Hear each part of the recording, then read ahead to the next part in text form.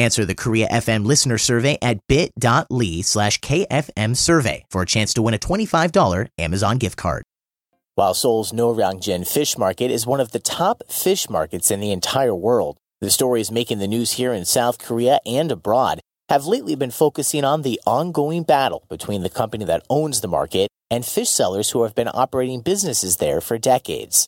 One Seoul-based journalist recently chronicled this ongoing struggle going on between the two sides, and I spoke with him to learn more about what he describes as a battle that will determine the fate of one of the city's most iconic food markets.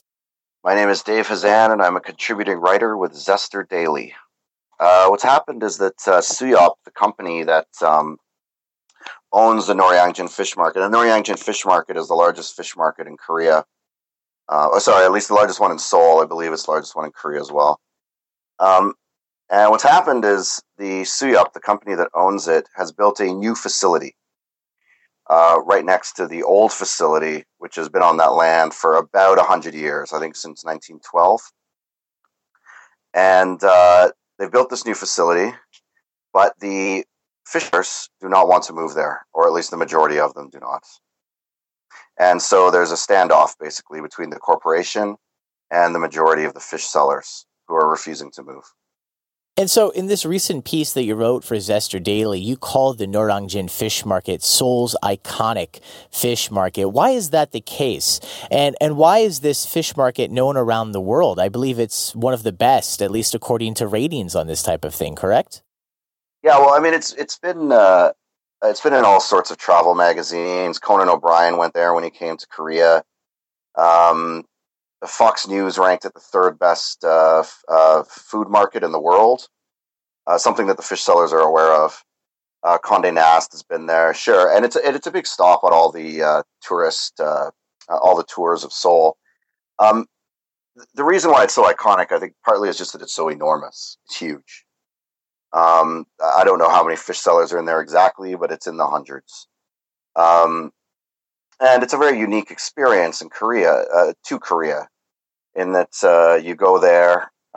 People will just, wholesalers and retailers will pick up their fish there, but tourists and locals can just go get a fish right live out of the tank, or a recently deceased fish, and get it carved up and served to them at one of the restaurants there immediately. Just certainly a lot of fun, something that's very different from really anywhere else, as far as I know. So, of course, while researching this piece for Zester Daily, you went to the old fish market, if you will. You've also been into the new structure. Could you talk about why so many fish sellers who have been there for so long don't want to use the new building?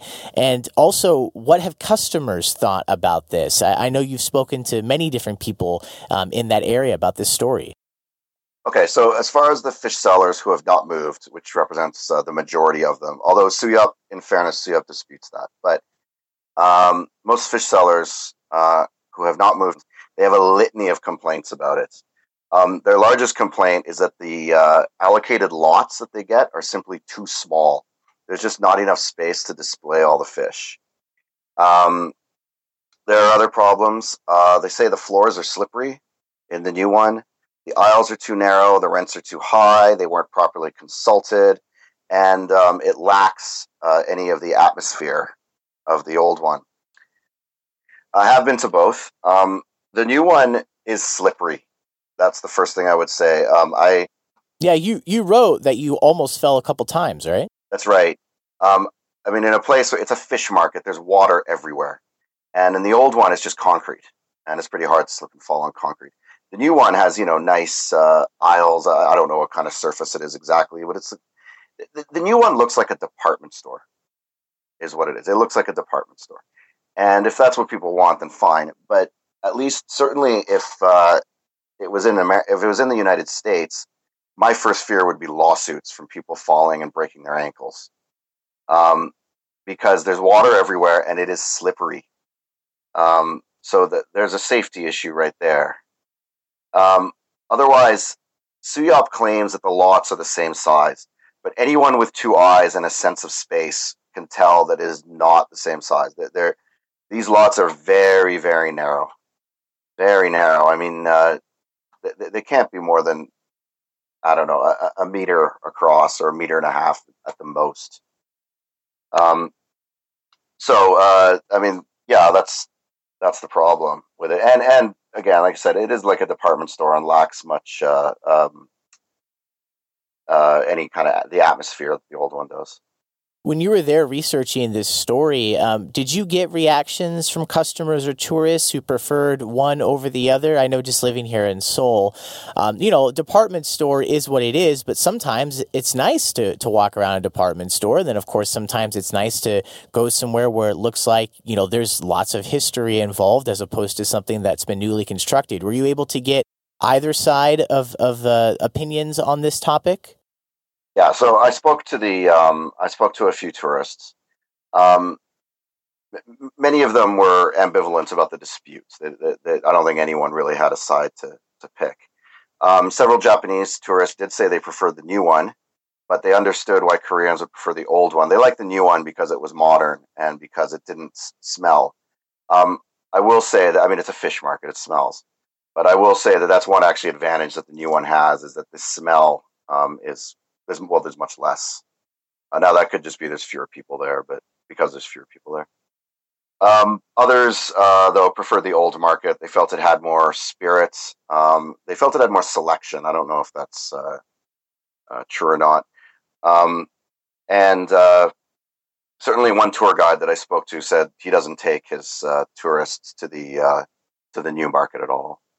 Somewhere where there's probably less equal opinions on both sides is that there are so many fish sellers who don't want to use the new building, but there are those who have kind of maybe either thought it was better or perhaps accepted the inevitable.